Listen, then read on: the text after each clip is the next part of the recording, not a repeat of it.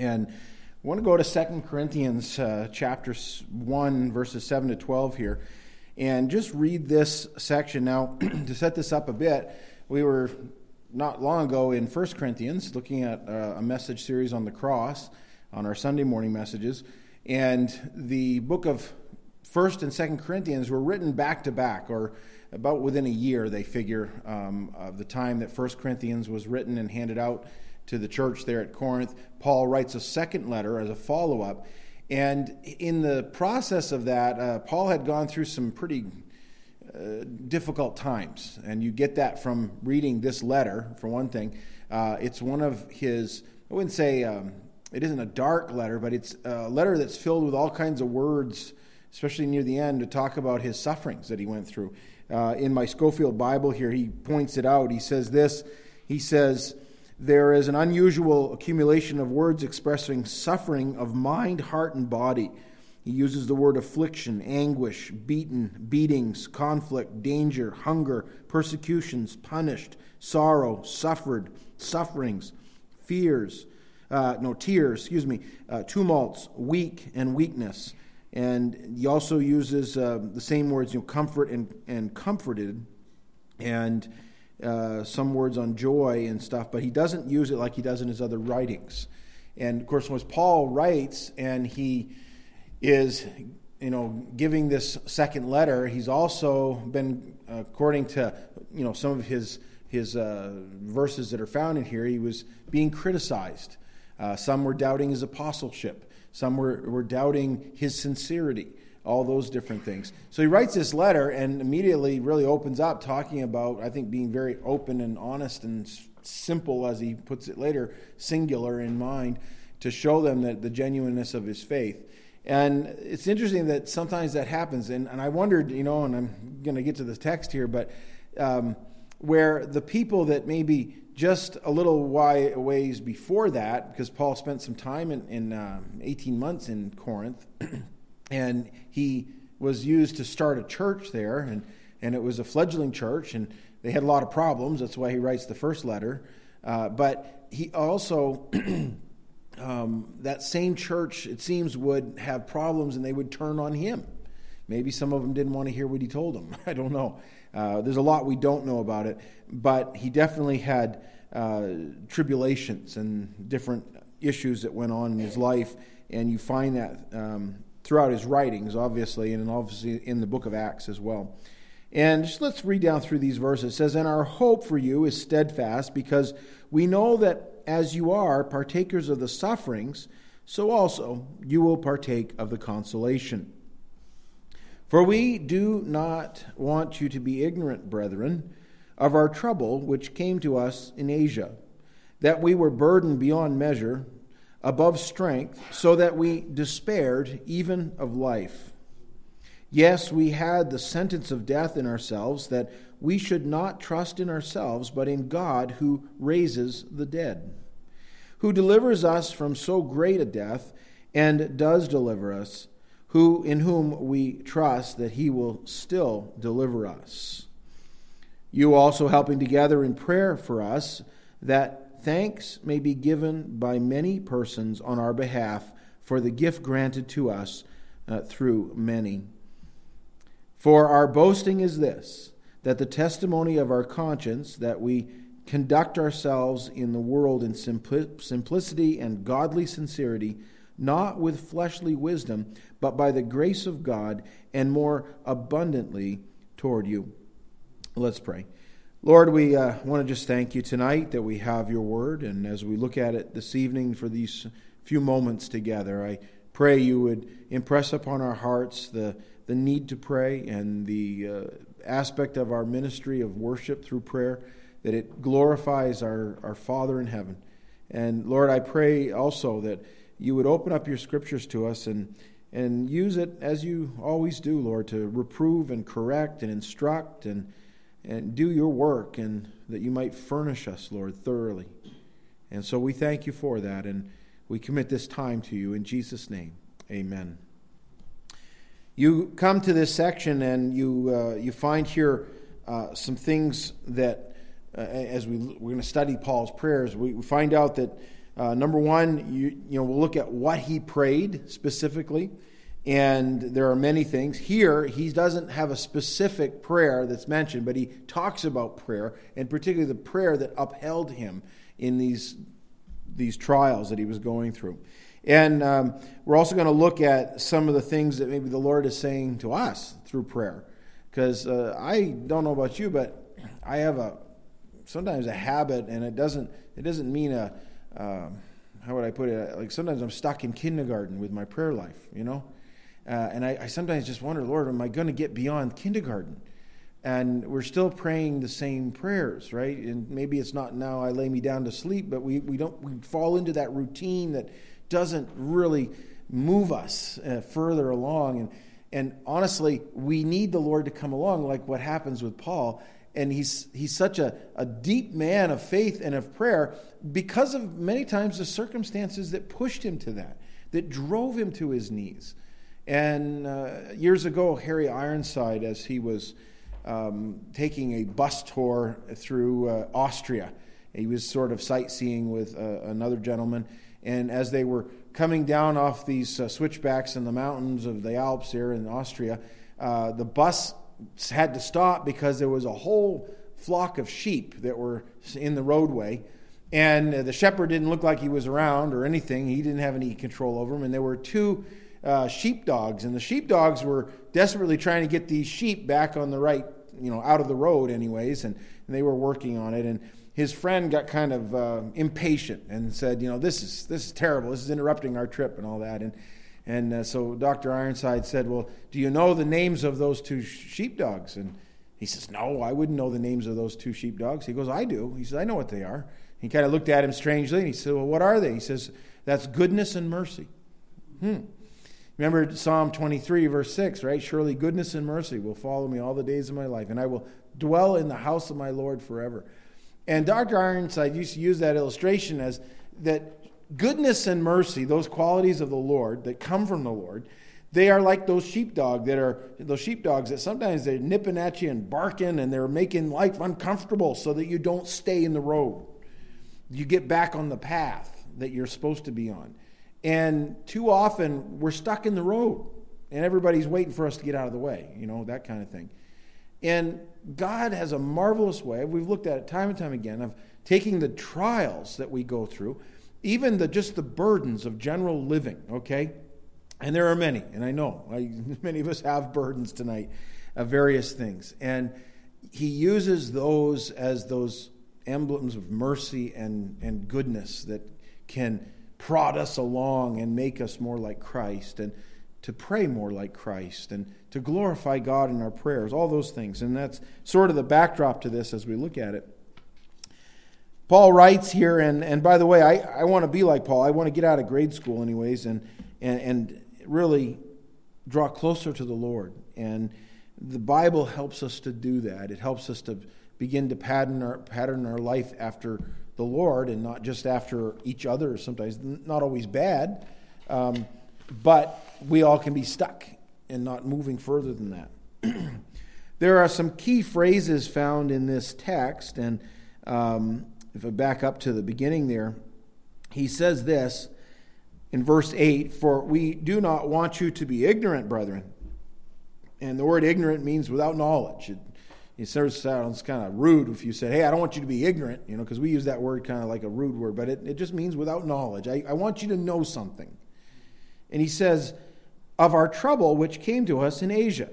And the trouble he's referring to is, we don't know for sure what he's talking about, but he did have a lot of trouble. Think of some of the ancient sites in Asia Minor. That's the place he's talking about, modern-day Turkey. You have those 7 churches, right, that are mentioned in the book of Revelation. And Paul was at Ephesus. We know that. And when he was at Ephesus, did anything bad happen to him? Anybody remember? What took place? I don't know. Stretching you now. Yeah, there was a riot. Yeah, and he was the cause of it. All right? You got everybody upset because he was putting people out of business, or at least that's the way they perceived it. So many people turned from idols to worship God that the selling of the idols of Diana Artemis, those little idols of the goddess of fertility were in decline. And when you want to get somebody upset, hit them in the pocketbook, right? Paul didn't purposely do that. That wasn't his intention, to go put people out of business. But it's the natural product of the gospel taking hold of people. It actually will change culture. It may not be an easy change, though. It caused an uproar. And in that amphitheater in Ephesus, Paul standing before people, and if he didn't have someone come and calm things down, I think people would have torn him apart. I mean, there was that. There was everywhere he went. There were people lying in wait for him, and they were seeking to do him harm. He warns of that in some places. He talks about that. He talks about his fellow countrymen, the Jews, who also sought to kill him. You remember, after his third missionary journey, and this is before or after the time at Corinth, but he ends up in Jerusalem, and there they arrest him, and he is accused of, basically all kinds of things. But there were Jews that took a vow that they wouldn't eat until they killed him. I mean, that's pretty serious. If people say, I hate you so much, I'm going to stop eating. And you know that it's either you or them, and their time is limited because someone can't go forever without eating, right? And that was the death sentence that sat upon Paul when he walked around. And that's what he refers to here. And he says that we were burdened beyond measure above strength, so that we despaired even to life. And then, yes, we had the sentence of death in ourselves. He's referring to him, some of the other apostles, but the people that had gone with him and accompanied him. We don't often think of them because Paul is the man that has his name on the letter, but he lists a lot of them in his writings as, thanksgiving for them and praises for them. I've mentioned, Priscilla and Aquila that were there with him in Corinth. And he says in the book of Romans, they laid their necks on the line. They made the most vulnerable part of their body. And he's using that analogy of putting your neck out for somebody. And they did that. And they faced death. No doubt Barnabas, who was with him, and Silas. And you also had Dr. Luke, who accompanied him. And those are men that could have sat down later and told you some pretty hairy stories of what they faced in those days.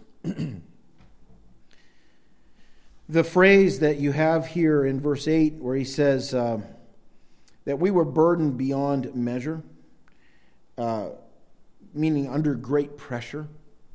It is a Greek word, a few words, the phrase itself. It means under a crushing burden. You picture somebody who's something's been placed upon their back that they absolutely cannot hold. It just drops you. And you are in a situation where you're pinned. And that's the idea of a crushing load that he had. And a matter of fact, I think I have it in the New Living Translation. This is the same, obviously it is a translation, but it's brought out a little bit deeper meaning, I think. It says, we think you ought to know, dear brothers and sisters, about the trouble we went through in the province of Asia. We were crushed and overwhelmed beyond our ability to endure. And Paul is not exaggerating there. I mean, you say, well, yes, he is, because he did endure. No, he faced a situation that was so dire that if God had not intervened, he would have remained in that state. He'd been crushed. I know some of you have been in situations like that. I have too, at various times. And you feel like the weight of everything is upon you. And you say, I don't think I can do this. And you're absolutely right. You can't. You cannot do it. So you have to go. There's goodness and mercy prodding you along so that you are dwelling in the house of the Lord, right?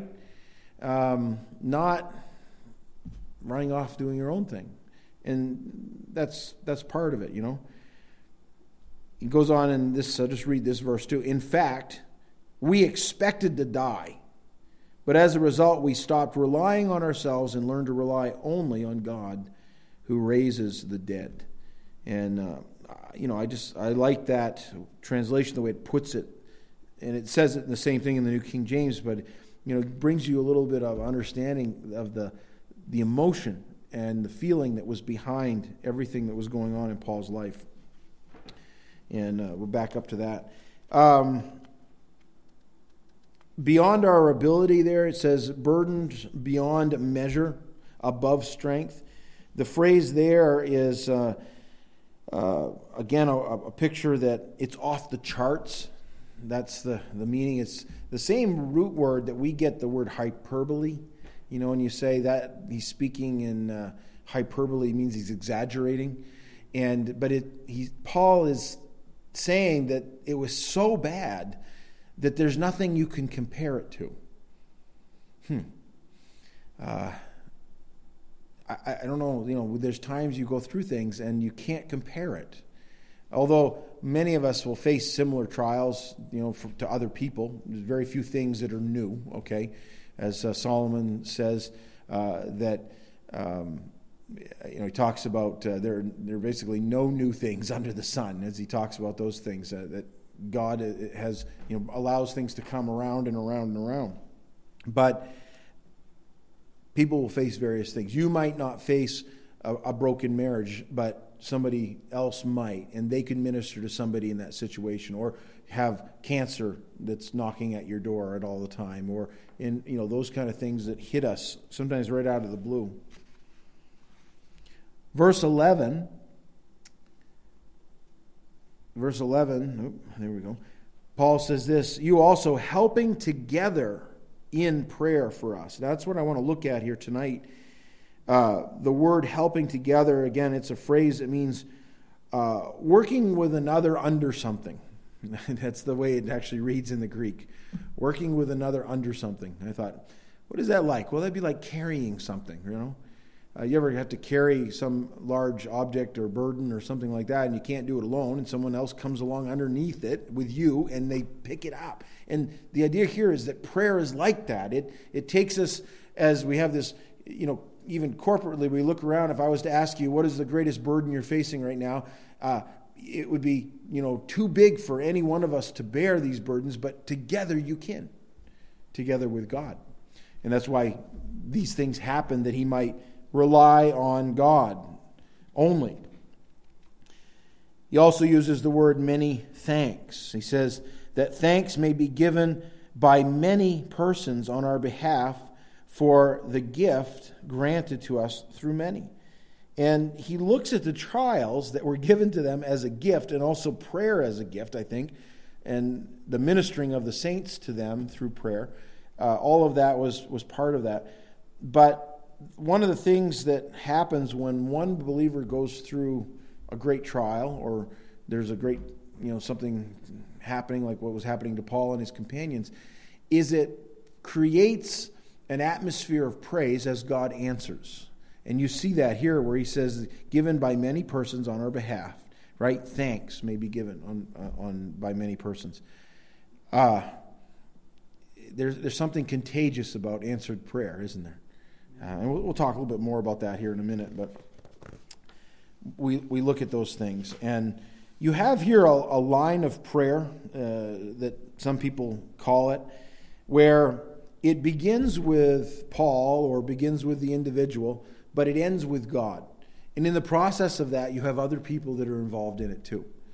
And honestly, the world, I don't expect, people who do not know the Lord or have never really prayed from a spiritual perspective. I mean, there's people that say prayers, but they don't know the Lord or have the Holy Spirit in them. They will not understand what prayer is about. And to say that, it's just that God wants that line of prayer constantly going on. Constantly. And it is. I would love to know how many believers are praying around the world at any given minute, We don't know. God knows, because he hears every one of them. But there's a continual line of prayer going on from that early days of Christ in the garden all the way through, to this day, to tonight.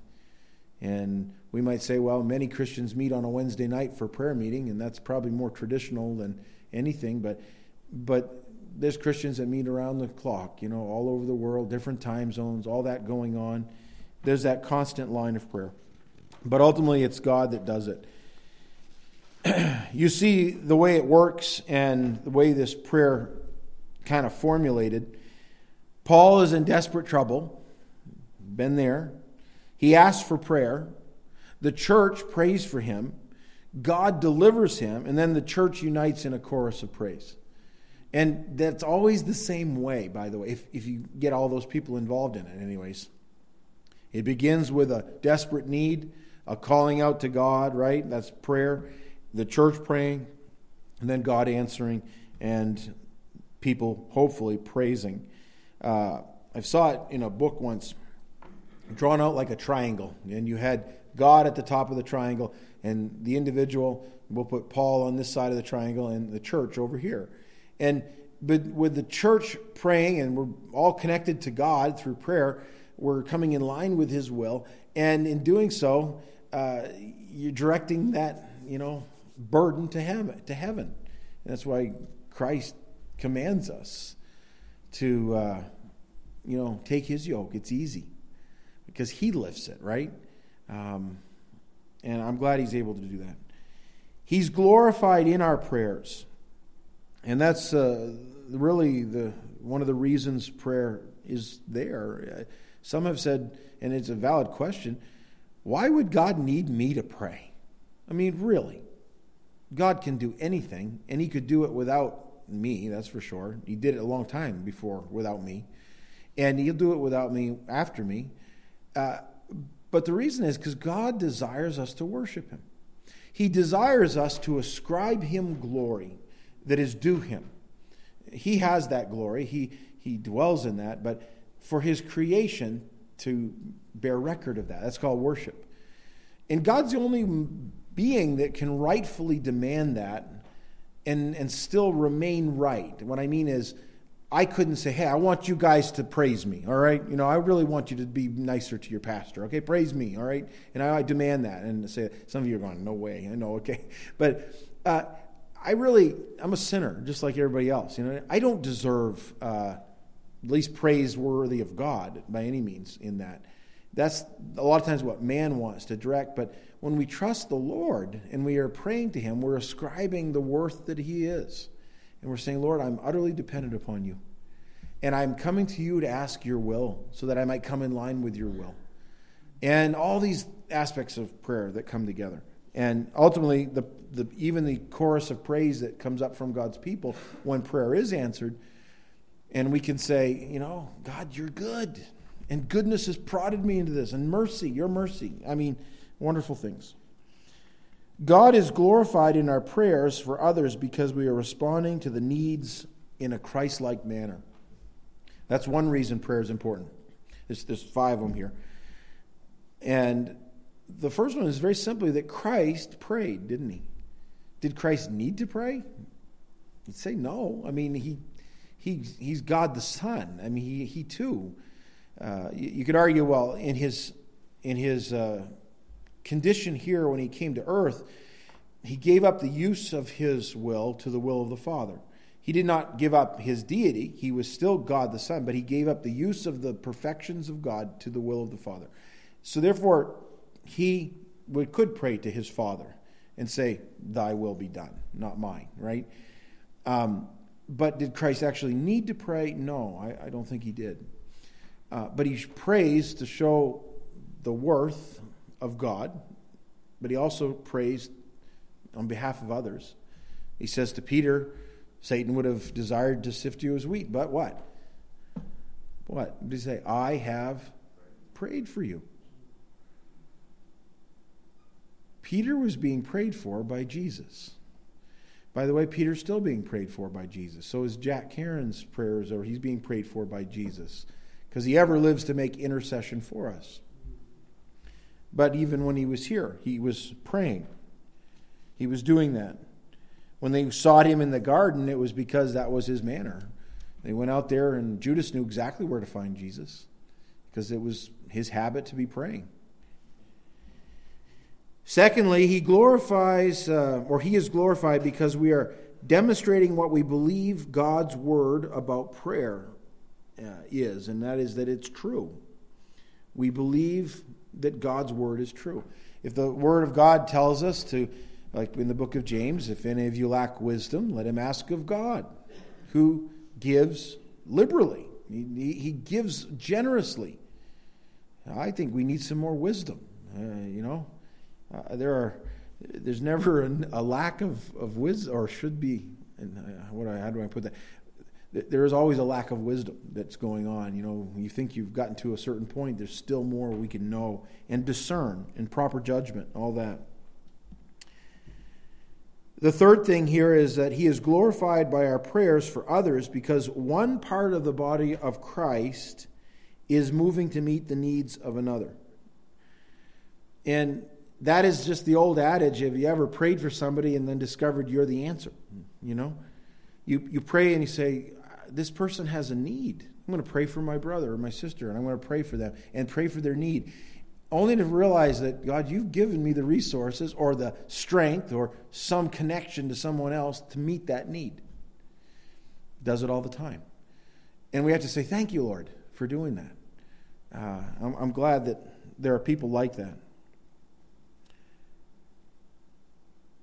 The fourth thing is that our prayers for others glorify God, because when we pray, we are partnering with God to further his work in the world. You ever think about that? That God calls us to pray. And there are several instances like what Jesus says, pray that the Lord of the harvest would send what? Laborers into the harvest. Why does Jesus need me to pray for laborers? Because he wants me to. And he wants you to. So that we can partner with him when those laborers go out. Otherwise, we would just sit as spectators and we'd say, go get them. Glad God called you. But we're actually called to partake with them. And so I think that's proper. And you know what? Every time that we come together, that's an area of prayer that we could be focusing on and saying, Lord, would you call people maybe out of our congregation or out of, wherever, but call people to go serve. We need more laborers. Not because I need it, but because God wants it. And it gives him glory in the process. And then lastly, the fifth thing is God is glorified by the end result of our prayers. As we give thanks to him, and when the answers come back and the needs are met, all those things give God the glory, And by the way, he doesn't always answer our prayers in the affirmative. Sometimes it's a no. And you have to say, thank you, God. He answered a prayer today of mine, and I think he clearly showed me what I need to do, And I had asked for prayer this morning in regards to something, and the Lord just showed me, today. And I was like, okay, I got to rest in that. Don't like it, but I got to rest in it. And just say, Lord, I know you did that. And he's done that several times in my life where he's stopped me from doing something I wanted to do, only to realize in hindsight I would have made a terrible mistake. And God did that.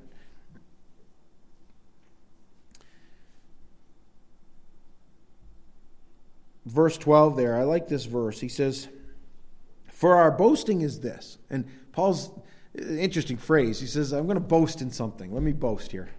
This is not really boasting. I mean, he's telling you the truth of what's going on. He says, the testimony of our conscience, that we conducted ourselves in the world in simplicity and godly sincerity. That's a good prayer. Say, God, keep me and keep my testimony and help me to live simply and godly. That's a hard balance. The word for simply means genuine and in a narrow way. Keep me on track. I'll tell you, we can get off track so quickly and do things that are important but not the most important thing. And it's just like, a house that we all, I don't know about you guys, but you can collect things real quickly, but it's hard to get rid of it. And it gets complicated. And there's a freeing, spring cleanings here, and someday when spring gets here, and, you're just like, get rid of a few things and do that. And sometimes our spiritual life is the same way. It gets so complicated we no longer can really serve God. Years ago, I think it was A.W. Criswell in First Baptist Church in Dallas. He had a guy that came to him who had been a very generous man through his younger years, and he was there in the church a long time, a very generous person in doing that. But all of a sudden, in the boom of the Texas oil industry there in the 80s up until the 70s and 80s or whatever, this man all of a sudden made a ton of money. all right? And he came to the pastor, and he said, I've always given a 10%. I think that's what God wants me to do. And he said, but now I've made a lot of money, and I don't think I can give you 10% of that. It's too much. So Pastor Criswell grabbed a hold of him and said, brother, let's pray. And he said, Lord, make this guy poor again so that he'd be obedient to you. And he prayed the simple prayer like that. Isn't it funny how life gets more complicated and you all of a sudden better off and all this, and yet it's harder to be obedient? Yeah. Well, anyways, back this up. But Paul says that's what we were like. Not with fleshly wisdom, but by the grace of God, and more abundantly toward you. Ultimately, they were the fruit of that hardship in the ministry that was going on in their life. Through intercessory prayer, we partner with God in helping those in need. That's a big lesson here as we look at that. That's what we do when we come together on Wednesday night or Wednesday morning, or I know that some of you meet individually and you meet with others, and there's little prayer meetings that go on throughout the week. But we intercede as we partner with God on behalf of others. And then the second part of that, and it's what Paul talks about in the joy that is there, the giving of thanks.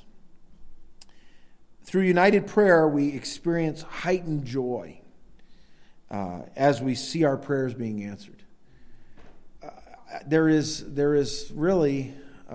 should be little exciting times of prayer, and when God answers. And probably I need to do that more and say, all right, what's God answering in your life? What has He told us? And we have had times on our list as I look down that there's people that have come and gone on it and those kind of things. And sometimes He answers it in ways that maybe even hurt, but He answers. And we have to say, thank you, Lord. Thank you for doing that. The word that is used here in verse 11 where he says that thanks may be given by many persons on our behalf.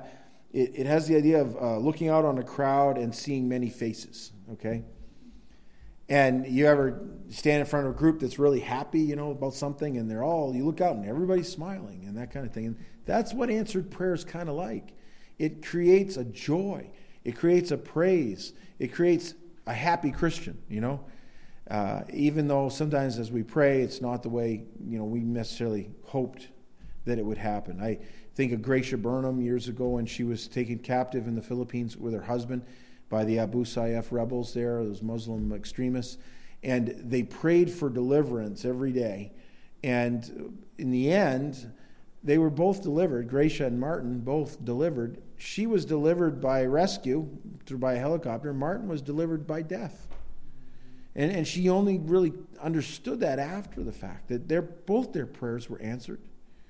Martin got out of there, and he was delivered in death. And very hard thing for a lady who was in her mid-40s and had kids at home still and all that. All of a sudden, her husband's gone, and they spent over a year in the jungle and as captives, all of that. And it was hard to wrestle with the way God sometimes answers, but she praises God today.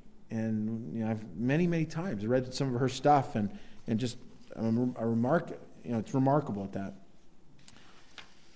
I say that because some of you have been following Calvin Hood's journey, and just a couple months ago he was diagnosed with an inoperable brain tumor, and talked to him about 6 weeks ago or so now, and we kind of said our goodbyes, and I knew he was going to be going downhill, and he said that. And on April 1st, he told his wife, he was at this point confined to a wheelchair and had very little strength left in him, and he told his wife, he said, the tomb is empty. It was Easter Sunday. He said, the tomb is empty, and I'm thankful. It's really all he could get out, and I was thankful to hear that. I've been praying for my friend Calvin. I've been praying the Lord would take him quickly. Our last conversation, he said, I don't want to go through this journey, but that's what God's chosen. He said, it must be good. And we did a lot of crying. Still doing it. April 13th, last week here, earlier, he wrote this. Dear friends, this message is extended to all my family and friends on Facebook. I hope you all take special note since this may be my last Facebook message posted. My doctor has told me that I have a glioblastoma level 4, which is an aggressive and inoperable brain tumor. I hope that you prepare for the same journey that I am prepared for.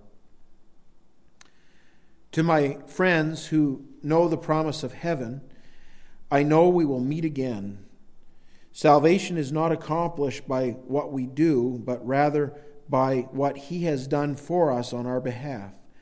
I have chosen not to undergo treatment and to spend my days at home with my family, as the disease is not curable. My family and I would like to thank you all for love and support and shown to us during this time. We have appreciated your notes of encouragement and prayers. And then last night, about this time, we had received word, Calvin is with Jesus. God answered my prayer. I'm glad He went quick, But I look at that and it's hard. But He's God, and He's worth it. And I can just echo the words of Calvin. Are you prepared that way too? Not only as we often think of as the unbeliever not prepared, but as a Christian. What if you got news tonight that you were like Paul, and literally, as he says, I'm under a death sentence? What would you do? Would you worship? Would you argue with God and be bitter? He's a big God. He'll let us do that. But, hopefully end up saying, Lord, it's good. I'm going to go this route because that's what you've chosen for me. Well, God's good, and He answers prayer. And as we go to prayer tonight, I hope that you bring these requests before the Lord that we have on our list, but also challenge Him on some things too.